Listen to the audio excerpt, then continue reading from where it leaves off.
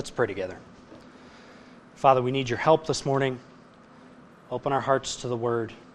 Help us to give heed to it and to do it honor. We pray this in Christ's name. Amen. If you would turn in your Bibles to Ecclesiastes chapter 12. Thank you for your prayer for my family this week.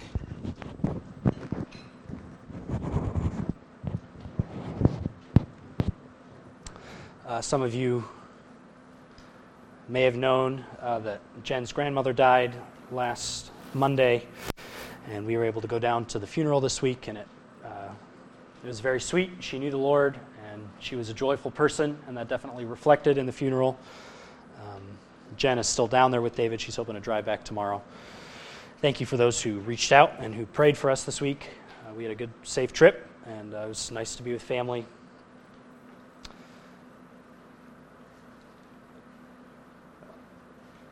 This morning, planning for the service early in the week, I wanted to focus on, you may have noticed in the hymns, we sung a lot about God our Creator and a lot about death. Life and death, especially there in the last hymn. And I wanted to focus on those big truths because those are truths that Ecclesiastes focuses on. There's a major theme in the book about God who is the creator of all things and the ruler of all things. But also, as you know, if you've read the book, that all men die and life under the sun comes to an end for all people. I trust those hymns were a blessing to you. If you got a bulletin today, I was noticing I didn't actually pick these quotes. I know Pastor often does when he's preaching, or Pastor does when he's preaching, and occasionally I will when I'm able to preach. But there's some good thoughts from the pastor there in the inside leaf there of the bulletin, and then on the back a really neat quote from Spurgeon. Think on these things. There's some really good things for meditation, even this afternoon as you go home, as you think on the sermon. You may be helped to think on what's written there. I was thinking about it this morning, and this bulletin is still relatively new, and sometimes even though it seems we're used to seeing this and it seems kind of common, sometimes we're still trying to get used to this kind of thing. I'd encourage you to take one every week and look over this from the pastor part and think on these things that are written in there, because those are new every week, and often they're connected with the message, and they're often a great blessing to me, and I hope they will be to you. After we read Ecclesiastes chapter 12 together, we're going to consider an overview of the book, Lord willing, in the time that we have. I had been intending to finish Genesis 50 this week, but then I had an opportunity to preach it a week early. So we're embarking on something new. Teens, we may turn to Ecclesiastes after we're done with our current study in Teen Sunday School. I'm still trying to decide. But this will, I trust, serve as a helpful introduction to the book, and that will of necessity include a bit of an extended introduction to the message. But I trust some of these introductory considerations will be of interest and of help to us in understanding the book of Ecclesiastes, the message of it, the teachings of it, and then as you go back and read it on your own, I trust you'll have some more help as you do that. But let's read the end of the matter of the book. Let's actually back up a few verses to chapter 11, verse 9. The author turns to his audience and he says, "Rejoice, young man, during your childhood, and let your heart be pleasant during the days of young manhood. And follow the impulses of your heart and the desires of your eyes. Yet know that God will bring you to judgment for all these things. So remove grief and anger from your heart and put away pain from your body, because childhood and the prime of life are fleeting. Remember also your Creator in the days of your youth, before the evil days come and the years draw near when you will say, I have no delight in them. Before the sun and the light, the moon and the stars are darkened. The clouds return after the rain, in the day that the watchmen of the house tremble, and mighty men stoop, and the grinding ones stand idle because they are few, and those who look through windows grow dim, and the doors on the street are shut, as the sound of the grinding mill is low, and one will arise at the sound of a bird, and all the daughters of song will sing softly. Furthermore, men are afraid of a high place and of terrors in the road. The almond tree blossoms, the grasshopper drags himself along, and the caperberry is ineffective. For man goes to his eternal home, while mourners go about in the street. Remember him before the silver cord is broken and the golden bowl is crushed. The pitcher by the well is shattered, and the wheel at the cistern is crushed. Then the dust will return to the earth as it was, and the spirit will return to God who gave it. Vanity of vanities, says the preacher. All is vanity. In addition to being a wise man, the preacher also taught the people knowledge, and he pondered, searched out, and arranged many proverbs. The preacher sought to find delightful words and to write words of truth correctly. The words of wise men are like goads, and masters of these collections are like well-driven nails. They are given by one shepherd. But beyond this, my son, be warned. The writing of many books is endless, and excessive devotion to books is wearying to the body. The conclusion, when all has been heard, is fear God and keep his commandments, because this applies to every person, or this is the whole duty of man, or this is the destiny of every person, it could read. For God will bring every act to judgment, everything which is hidden, whether it is whether it is good or evil. This is the word of the Lord, and may he bless the reading of it to our hearts. The book of Ecclesiastes is one of the books of wisdom. Job, Proverbs, Ecclesiastes, some would consider Song of Solomon as well. If you study the word wisdom, the concept of biblical wisdom, you learn some important truths from the Bible. What you find, you may have even caught a glimpse of it in our reading from Exodus 26. You find people wise in textiles and arts, skillful craftsmen. That word translated skillful is often the same word translated elsewhere as wise. You find people crafty in scheming or in getting revenge, a man like Absalom. Women skilled in play acting, or there's another wise woman skilled in diplomacy, delivering her city as it was about to be overthrown. People who are skilled at charming snakes, they are called wise. Those who have skill in warfare, tactics, winning. The wise men of Tyre who worked as sailors and boat builders. You arrive at this important conclusion, this important definition of wisdom. Biblical wisdom is skill. Skill in living, particularly in the presence of God. And as you study the concept of wisdom, you learn that wisdom comes from God. He's its source.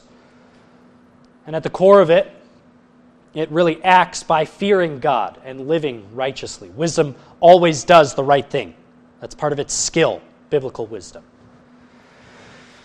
But then as you consider the wisdom books, these 4 books that we mentioned, it may be helpful, it's helpful to me, to consider them in a kind of progression. They all have their own distinct contribution to the overall message of the wisdom books of the Bible. Wisdom literature is its own literary genre that there are many excellent examples of from the ancient Near East and Babylon and Egypt. Many scholars try to draw lots of parallels between the biblical wisdom books and find a lot of commonalities between them and secular wisdom books. There are a lot of form correspondences between them. This is a distinct literary genre. And if you study the genre, it's one that consists of instructions for successful living, that are given, or in which the complexities of human existence are explored. And you can see the parallels to the wisdom books of the Bible and how they would have functioned as that kind of literature. And of course, because they're in Scripture, we know that they're authoritative in a way that, literature that you might read in literature class is not. But they bear many resemblances to the forms of the contemporary literature that they were written at the time of. If you think about the book of Proverbs, if you could summarize the message, it teaches what is generally true, what is generally and observably true, the kind of the black and white of how things tend to work in God's moral universe.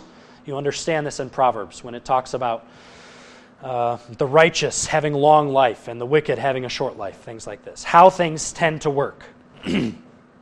But then Job and Ecclesiastes deal with a lot of exceptions, don't they? And we know when we read Proverbs, we can think of all the exceptions, but Job and Ecclesiastes deal with them. For instance, what happens when the righteous suffers? Job deals with this.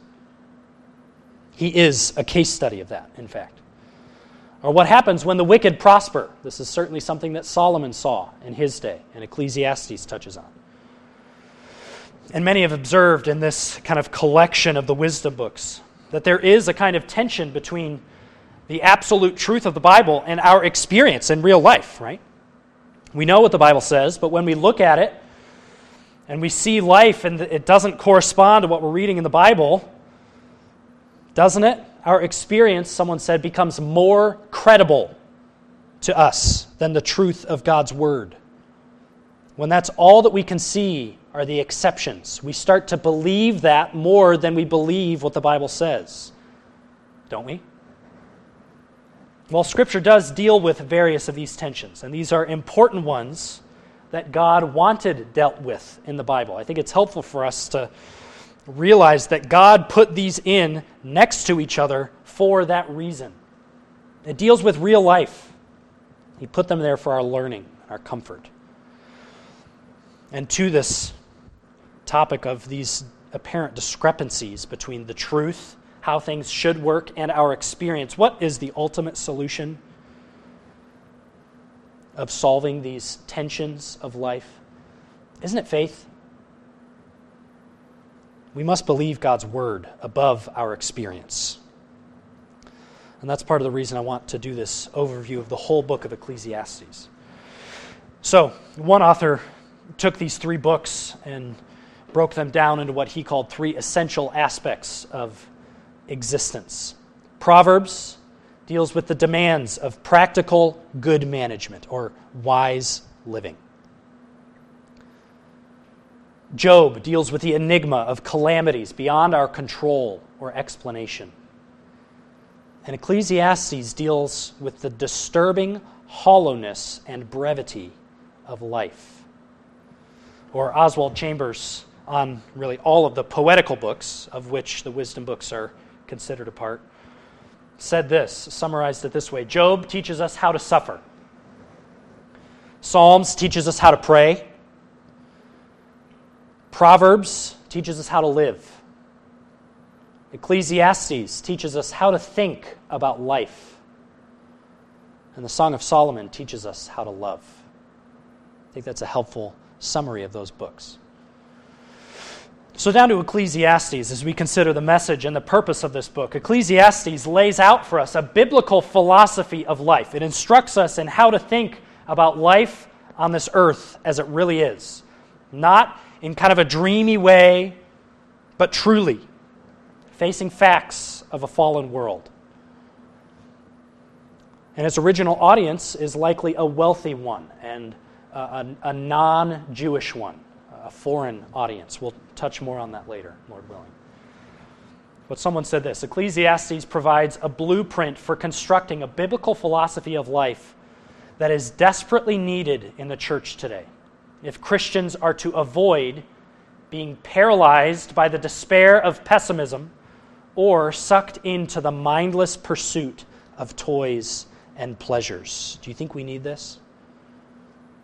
Is there a lot of despair in our world as the gods of this world crumble? and as the pleasures of this world are found out to be empty? Have you known this? We need this kind of message.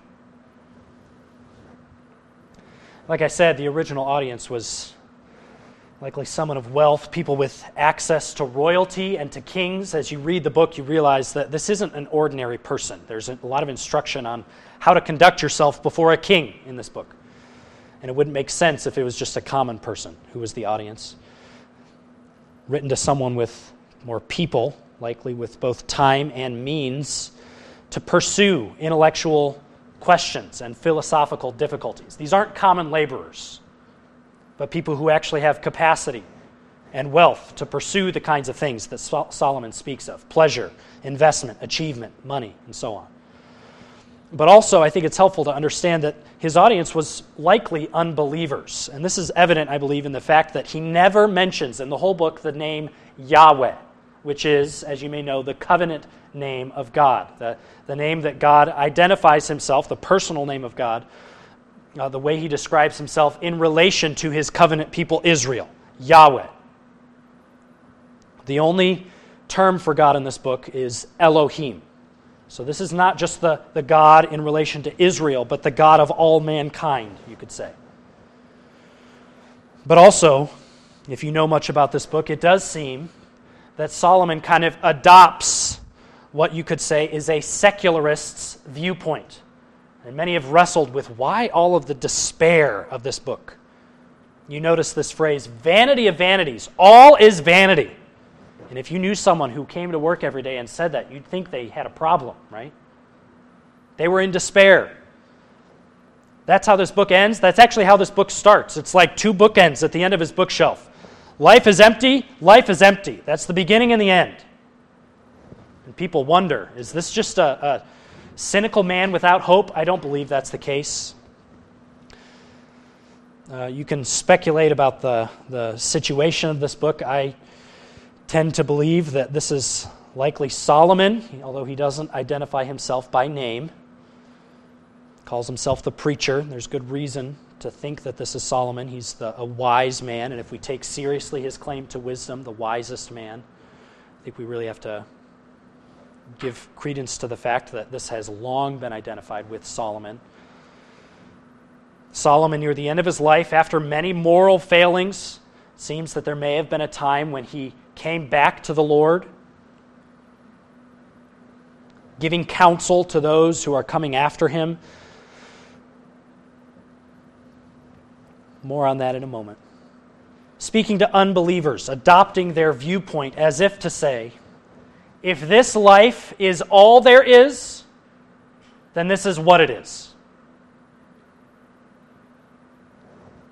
And in that sense, this book is highly realistic. Some have said brutally realistic at times. Wisdom has no room for dreaminess or denial of reality. It looks at reality square in the face and calls it exactly like it is. I think it's for this reason that it's helpful to take the book as a whole, because it's like he takes us on a journey to the brink of despair. But in fact, it's like a road with a lot of cul-de-sacs.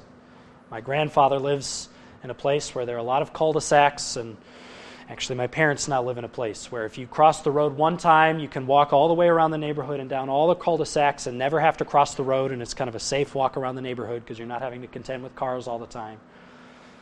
But you have to go down every single cul-de-sac if you're going to make it to the end of the journey, right? If you stop at the end, you're never going to make it to the final destination if you stop at the end of the cul-de-sac.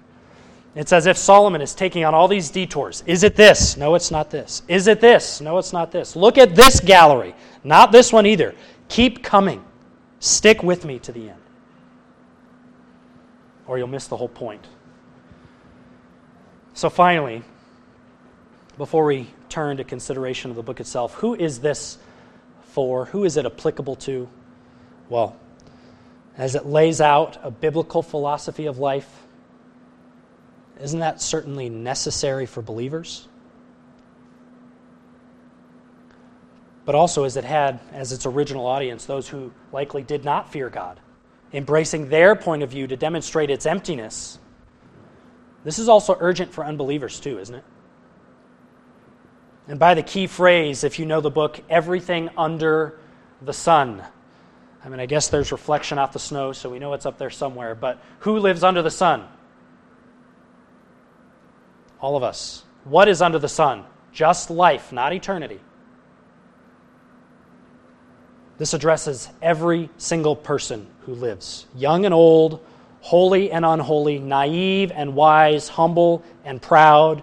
Every person here needs to heed the message of this book and wrestle with the issues it raises. Because if you're alive, the point of the book is, this is true for you.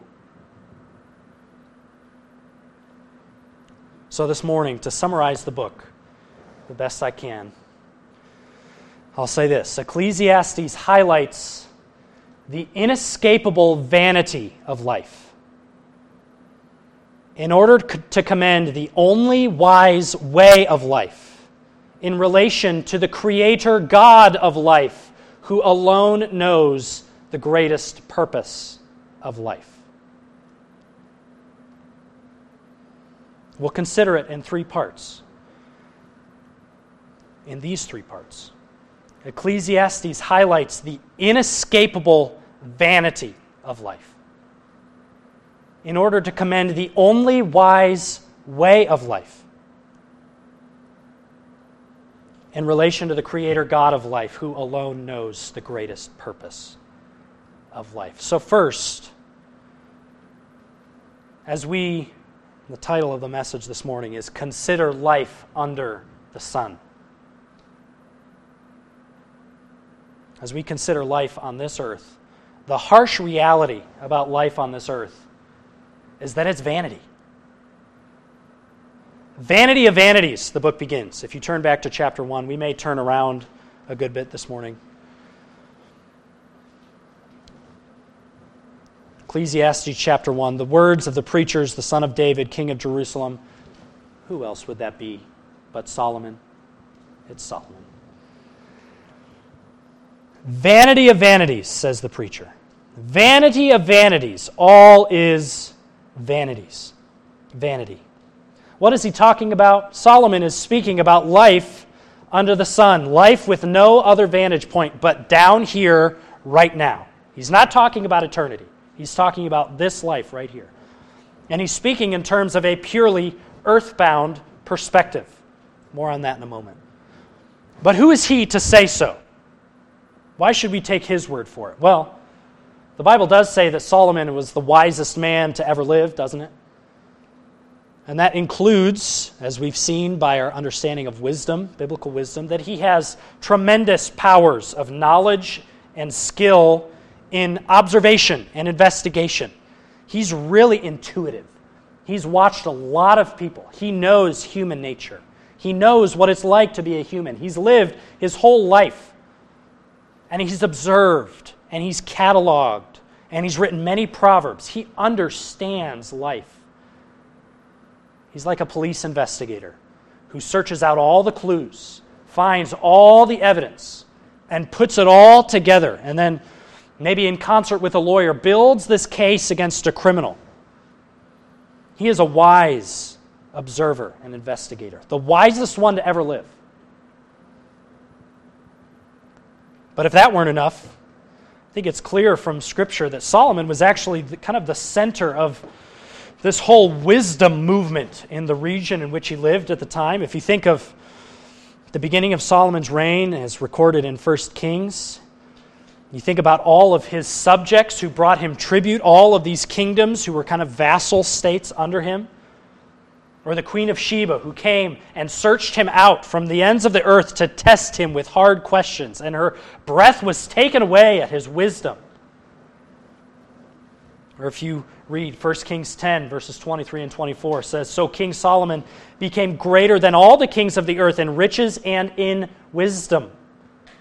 All the earth was seeking the presence of Solomon to hear his wisdom, which God had put in his heart." He's kind of the center of gravity of the whole known world, particularly for his wisdom.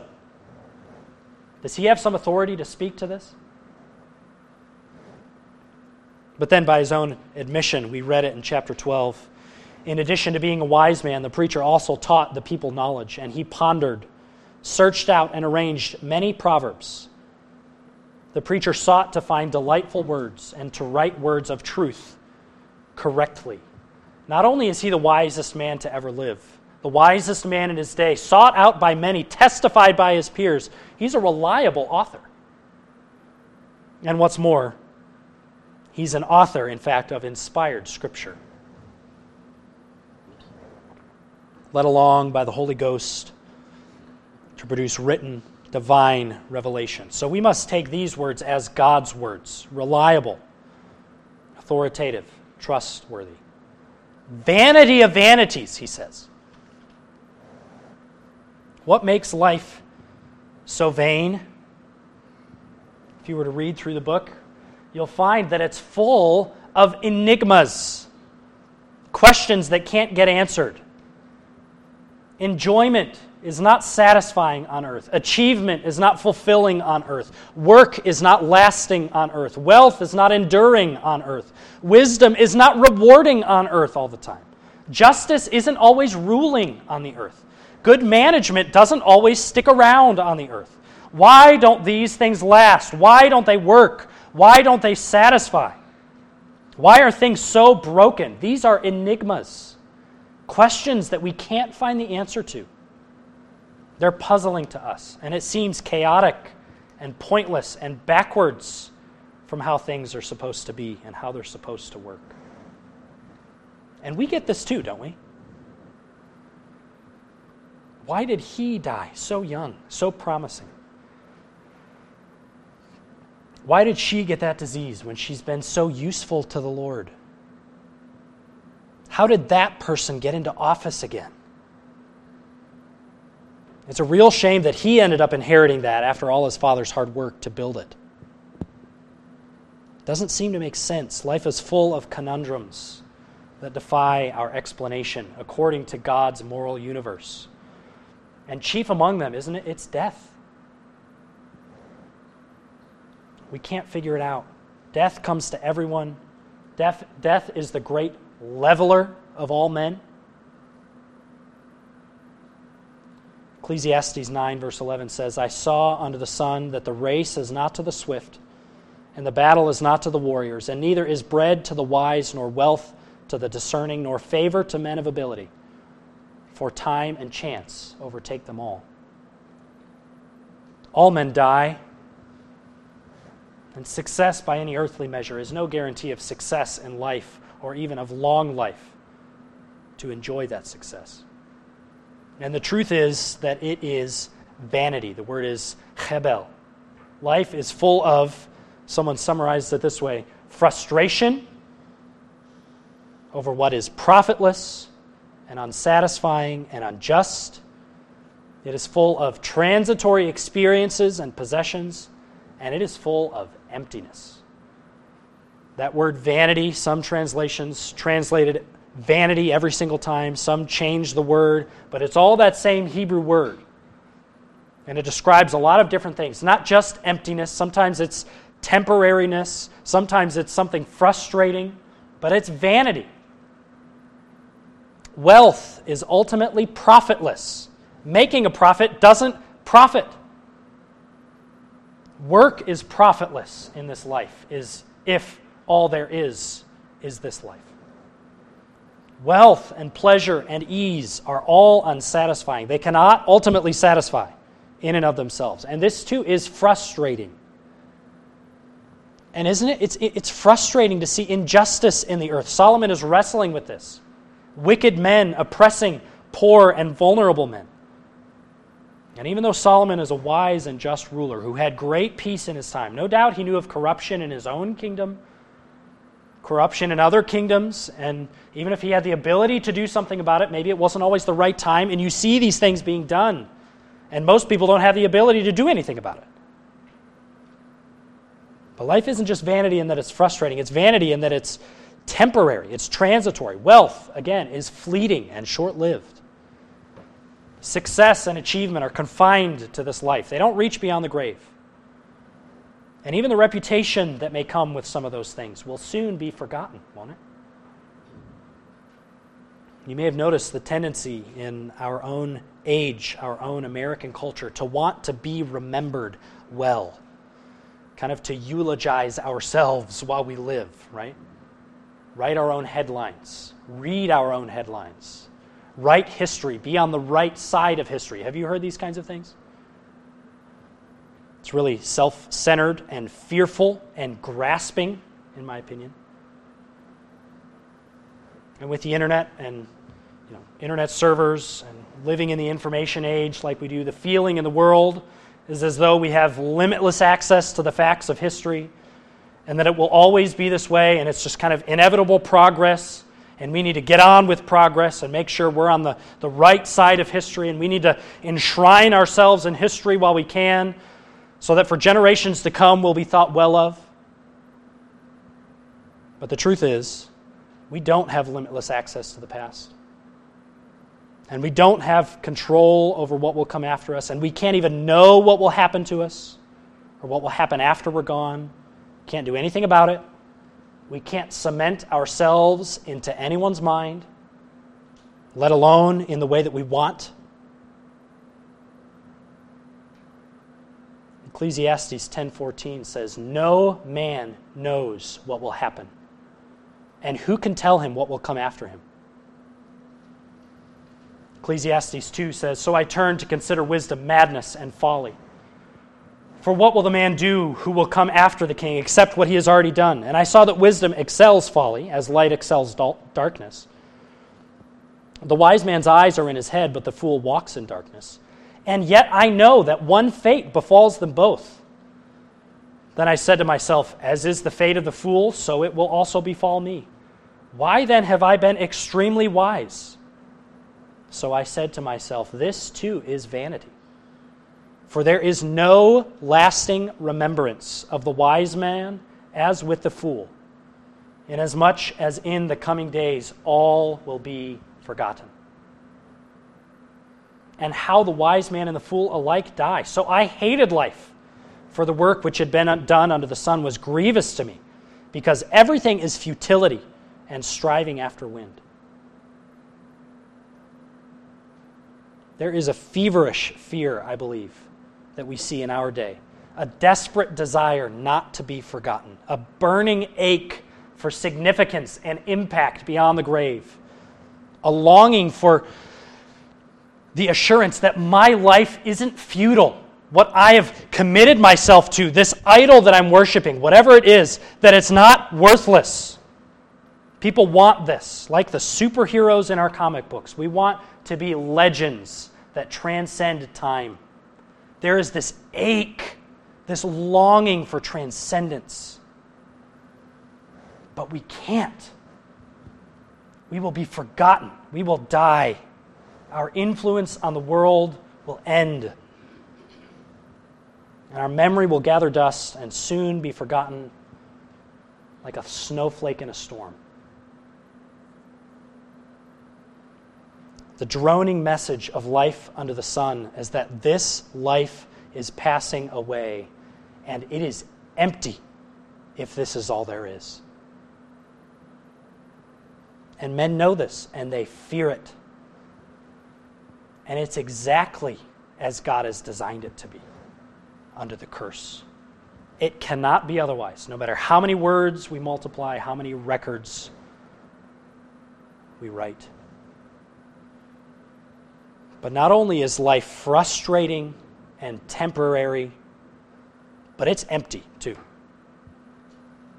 There is no pleasure in work if work is the source of our pleasure. There is no satisfaction in wealth or pleasure if these are our gods.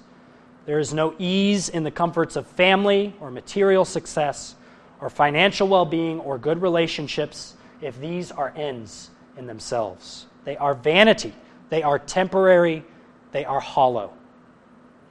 All of our life testifies this. We cannot deny it. No one can deny it. The harsh reality of life on this earth is that it's vanity, the preacher says. But the best way to live life on this earth is with enjoyment and wisdom, he goes on to say. How do you live life on this earth if everything is this bad? You enjoy it. You enjoy the pleasures that are built into life. Look at Ecclesiastes chapter 3, if you would.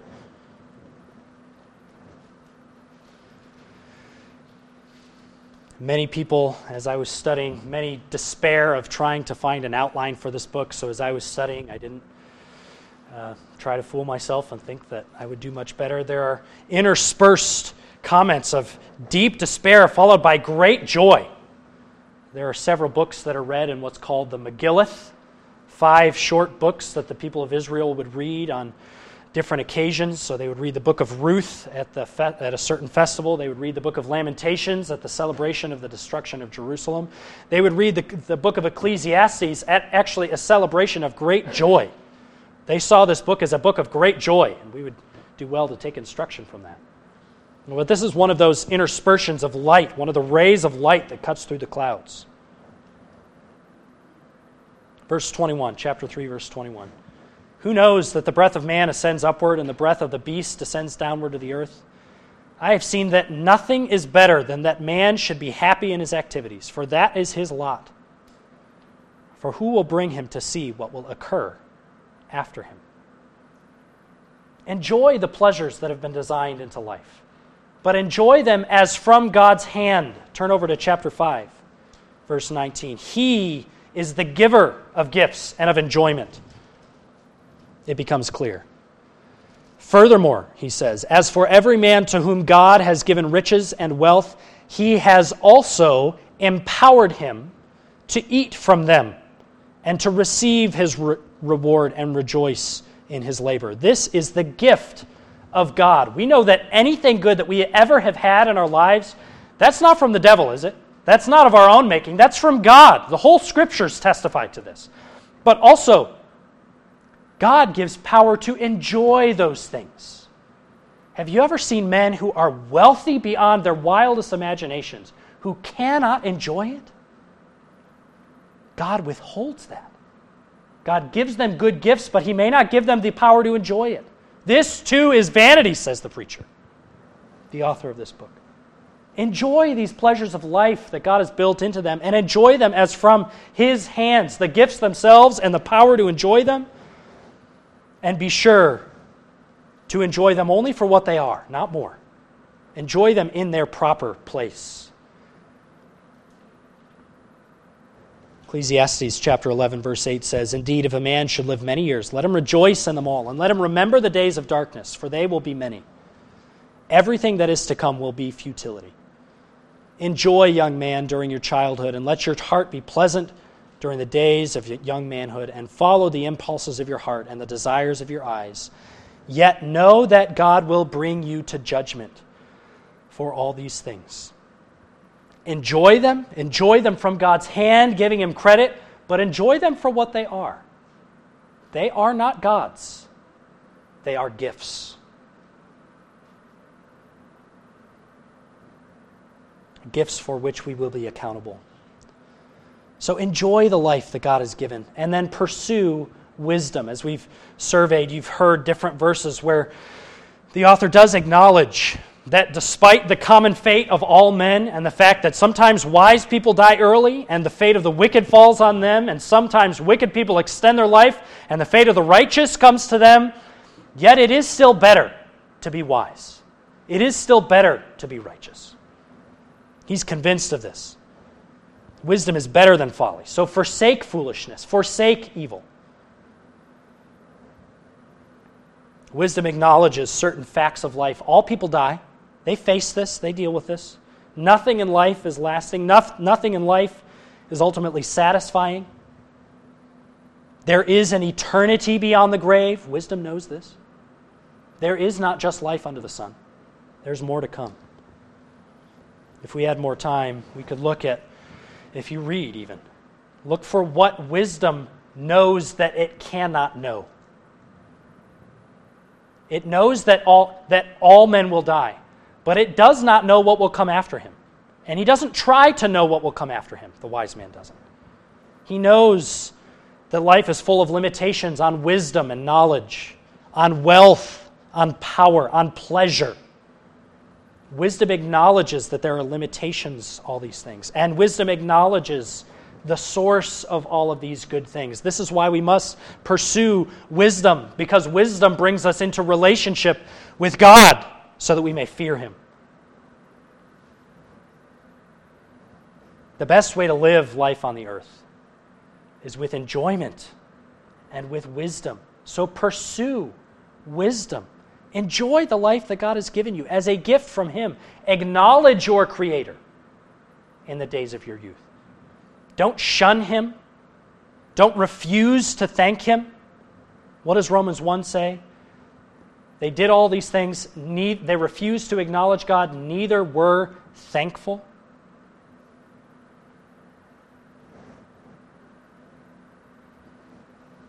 But then, as if we needed it, I believe there is proof that this is not a humanistic book. In this short book, 12 chapters, Solomon mentions God some 40 times throughout the book. The harsh reality is that this life is vain, if this is all there is. The best way to live life on this earth is with enjoyment and wisdom, as God has enabled us to do. But then finally, the one relationship that makes sense of life on this earth is the fear of God. If you're looking to get your questions answered, you won't get all of them answered, but you can know the one who knows it. This is the only relationship that makes sense of all of these enigmas about life. And it's a right relationship with God, a relationship in the fear of God. And if you were to study kind of big themes and categorize what you learn about God in this book, you would learn that God is the powerful creator. If you turn to Ecclesiastes chapter 3, we know these verses well. There is an appointed time for everything, and there is a time for every event under heaven. Have you heard this? A time to give birth and a time to die, a time to plant and a time to uproot what is planted. And he goes on. Look down at verse 11. He has made everything appropriate in its time. Why is there a time for everything? Because God made it that way. God created life to be this way. He pre-programmed times and seasons into phases of life in a way that we can neither anticipate nor undo. He is the powerful creator. He created man, if you turn over to chapter 7, verse 29. And he made him good and innocent, yet man chose sin. Look at Ecclesiastes 7, verse 29. Behold, I have found only this, that God made men upright, but they have sought out many devices. He created man, and he created him good. And he is the designer of anything we hope to do or to use or to achieve or to enjoy.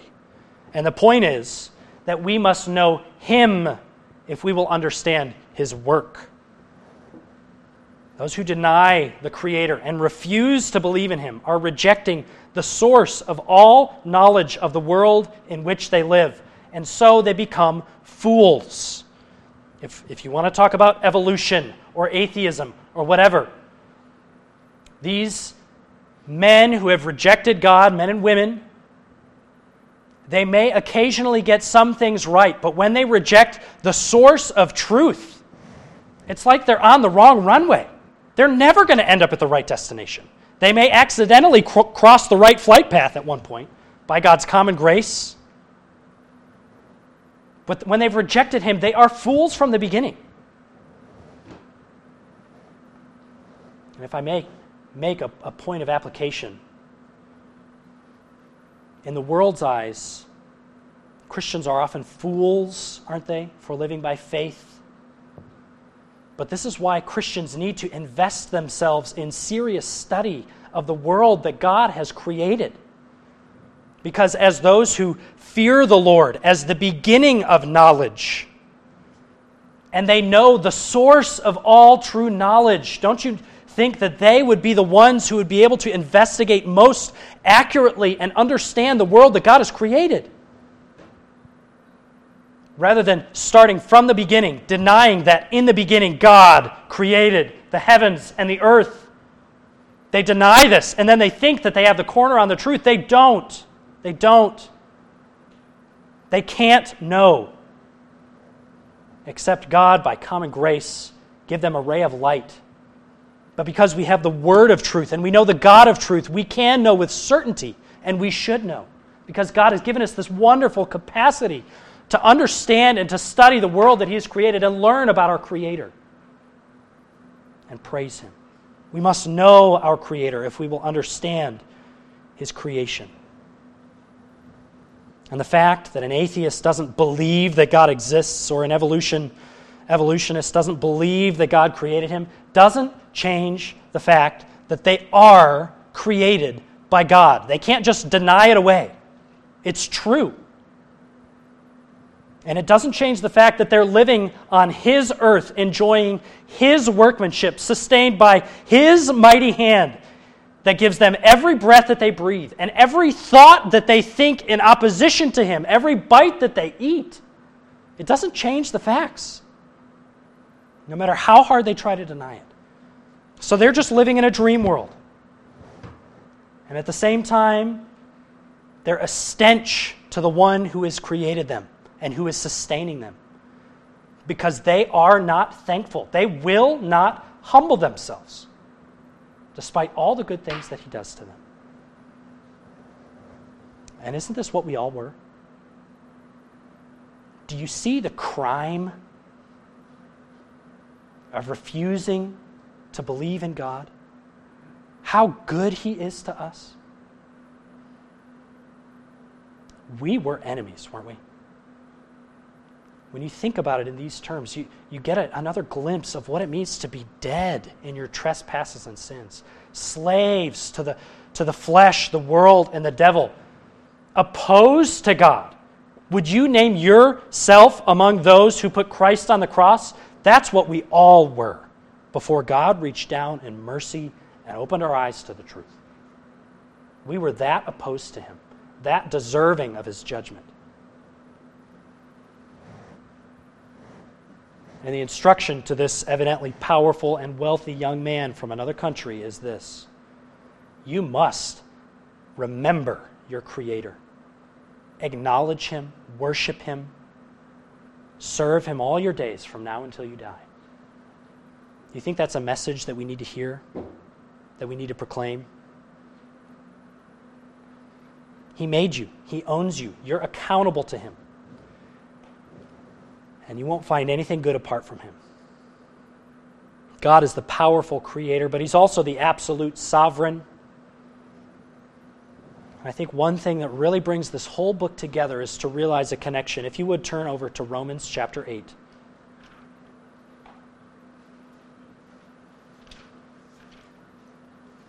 Some have called the book of Romans the crown jewels of the Bible, and Romans 8 the diamond right at the top of that crown.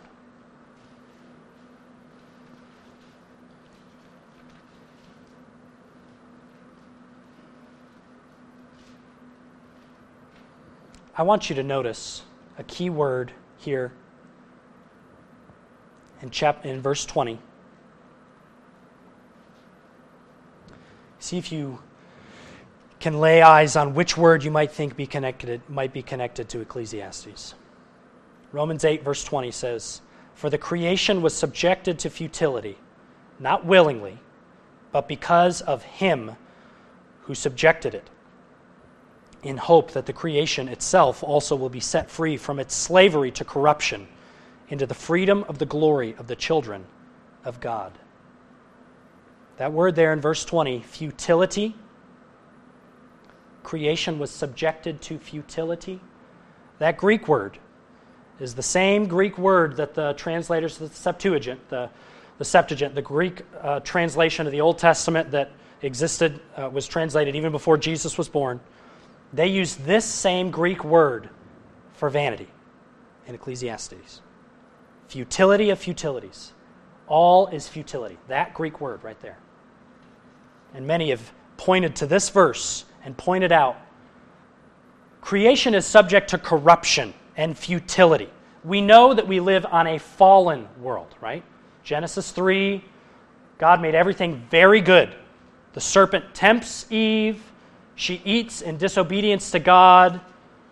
Mankind is plunged into sin, the fall, right? Creation, fall, redemption. We think about this over all of Scripture. But sometimes maybe we don't distinguish in our minds what came after the fall. When God came and talked to Adam and Eve about their sin, was the curse, right? And who pronounced the curse? Was it the devil? Was it Adam? Was it Eve? Was it the serpent? God pronounced the curse. God subjected all of this to the curse. He cursed the serpent. He gave the woman pain in childbirth. He cursed the ground because of Adam, so that his work would be laborious, and so that he would go to his grave in sorrow, dust to dust. God subjected creation to futility. What he created, he rules with absolute sovereignty, exactly as he pleases, and he is accountable to no man. And his work stands forever, Ecclesiastes chapter 3, verse 14. And he has set eternity in our hearts and limits what we can know, so that a man cannot know what will come after him, Ecclesiastes 3, verse 11. God is the absolute sovereign. He is the wise disposer of all things. He gives and he withholds. And as we read at the end of the book, he is the infallible judge. Everything is empty, meaningless. Follow your heart, follow the impulses of your heart all the days of your life, yet know that God will bring every act into judgment. And about this verse, someone said, nothing is meaningless. Solomon said, it's vanity. But here we learn nothing is meaningless, for God assesses it. And no one is forgotten, however short may be the human memory. The truth above the sun is that God sees everything under the sun. And he will judge with all the wise powers of investigation that Solomon had. He couldn't see everything. But if God is the source of wisdom, don't you think he has infinitely greater powers of observation and investigation into the thoughts and actions of the lives and minds of every single person who has ever lived? Of course he can. Of course he does. He is infallible. He will bring every work into judgment. I'd like to close with a few words of application. First, to unbelievers, if you're here today and you're outside of Christ, you can try to discover all this on your own if you want. Solomon spent his whole life trying to figure this out, and he came to the end of his life having learned a lot of hard lessons. But I would warn you, if you try to do this on your own and try to figure out the meaning of life and refuse to come to Christ until you do, you've got a couple problems as an investigator, because you're a deaf and blind investigator. You have no spiritual perception. You cannot understand spiritual things because they are spiritually discerned, the Bible says. And only God can reveal them. And the other problem you have is that you will die too. And your life is wasting away on you while you try to figure it out. You will meet death. We all will. So will you spend your life on yourself? Or will you spend it doing the thing for which you were created? The conclusion, when all has been heard, after all of this investigation, this whole journey through the whole neighborhood, every single cul-de-sac, every blade of grass that he's observed, every neighbor that he's seen, every experience he's tried. What's the conclusion? Will you heed it or will you reject it? Fear God and keep his commandments, because this applies to every person. For God will bring every act to judgment, everything which is hidden, whether it is good or evil.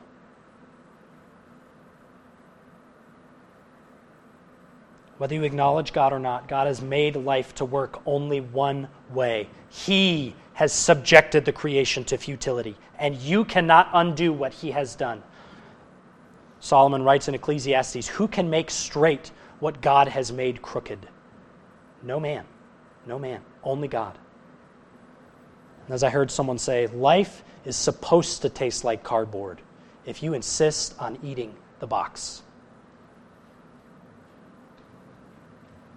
But there is abundant life, not just the box, but the whole package. In Jesus Christ, it's available through him. You must turn from your sin by God's grace, and you must turn to the Savior. I sing my Savior God to thee. That one substitute, that one sacrifice for sin. Will you do that today if you're not in Christ? But to believers, 2 words of application. Number 1, don't grasp after the vanity of temporal things like the world does. They grasp after these things because that's all they have. What was Job's perspective? Naked I came from my mother's womb, and naked I will return. That is the right perspective on the stuff of life. We will leave it all behind. Won't do us any good once we die. We have no control over what God has planned for our lives, and you also can't know ahead of time what he has planned for your life either. And it's easy to become consumed with not knowing and trying to figure it out. That's often what leads us to worry, isn't it? But that's not our role. God hasn't given us that information on purpose. Instead, he wants us to fear him and to trust him and to obey him and to enjoy his gifts for as long as he gives us breath. Don't we have a good God? His ways are higher than our ways. His thoughts than our thoughts. His ways are past finding out. His plans endure forever. And we need to worship him. We need to humble ourselves before him. So don't grasp after things that won't last, but also don't be disconcerted that you can't solve all the enigmas of life. Instead, trust the one who made it that way and who knows why things are the way that they are. There are limitations to your knowledge, your ability to investigate and to understand. God has made sure of that. He's created you that way. And that's exactly where faith has to operate, to trust God about things that appear broken or wrong or unsolvable right now. And if we don't trust him about this, to do otherwise is to be proud and to be self-dependent in our understanding. Instead, I believe a major message, a major application of the book of Ecclesiastes that's so dark and gloomy sometimes. It's important for us to understand from this book that God intends us instead to hope in the promise that he will make all things new. We referred to Adam's sin and the fall and the need for redemption and how God pronounced the curse. But why did God pronounce the curse? Creation was subjected to futility or vanity, not willingly, but because of him who subjected it, in hope that the creation itself also will be set free from its slavery to corruption into the freedom of the glory of the children of God. Christians have hope of being freed from this corruption, this decay, this emptiness, this frustration, this pain. And the creation does too. God will make all things new, including you and me and all of his creation, very good, just like at the beginning. But that is not yet. If that's hope, Romans 8 says, that means it's not here yet. We can't see it yet. Is it your hope? Or is your only hope under the sun? If it is, the book of Ecclesiastes sure demonstrates that that's not very much hope. But there is great hope in the truth that the one who pronounced the curse will one day finally reverse the curse. This is the hope of redemption, the glory of the gospel.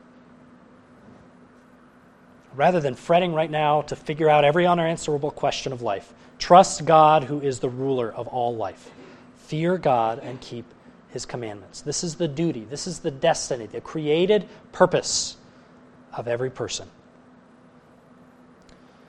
So, Ecclesiastes highlights the inescapable vanity of life. You can't get away from it.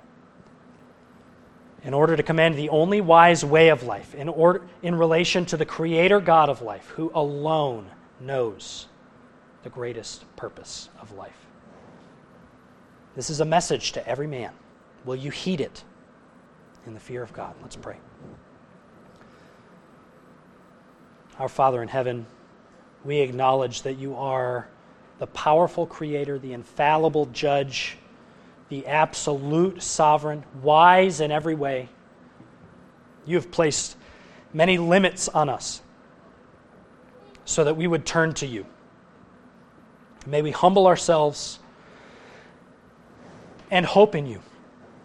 And now that we know about our Savior Jesus Christ because of your work in history passed down through your precious word, may we hope in him, our great Redeemer who lives.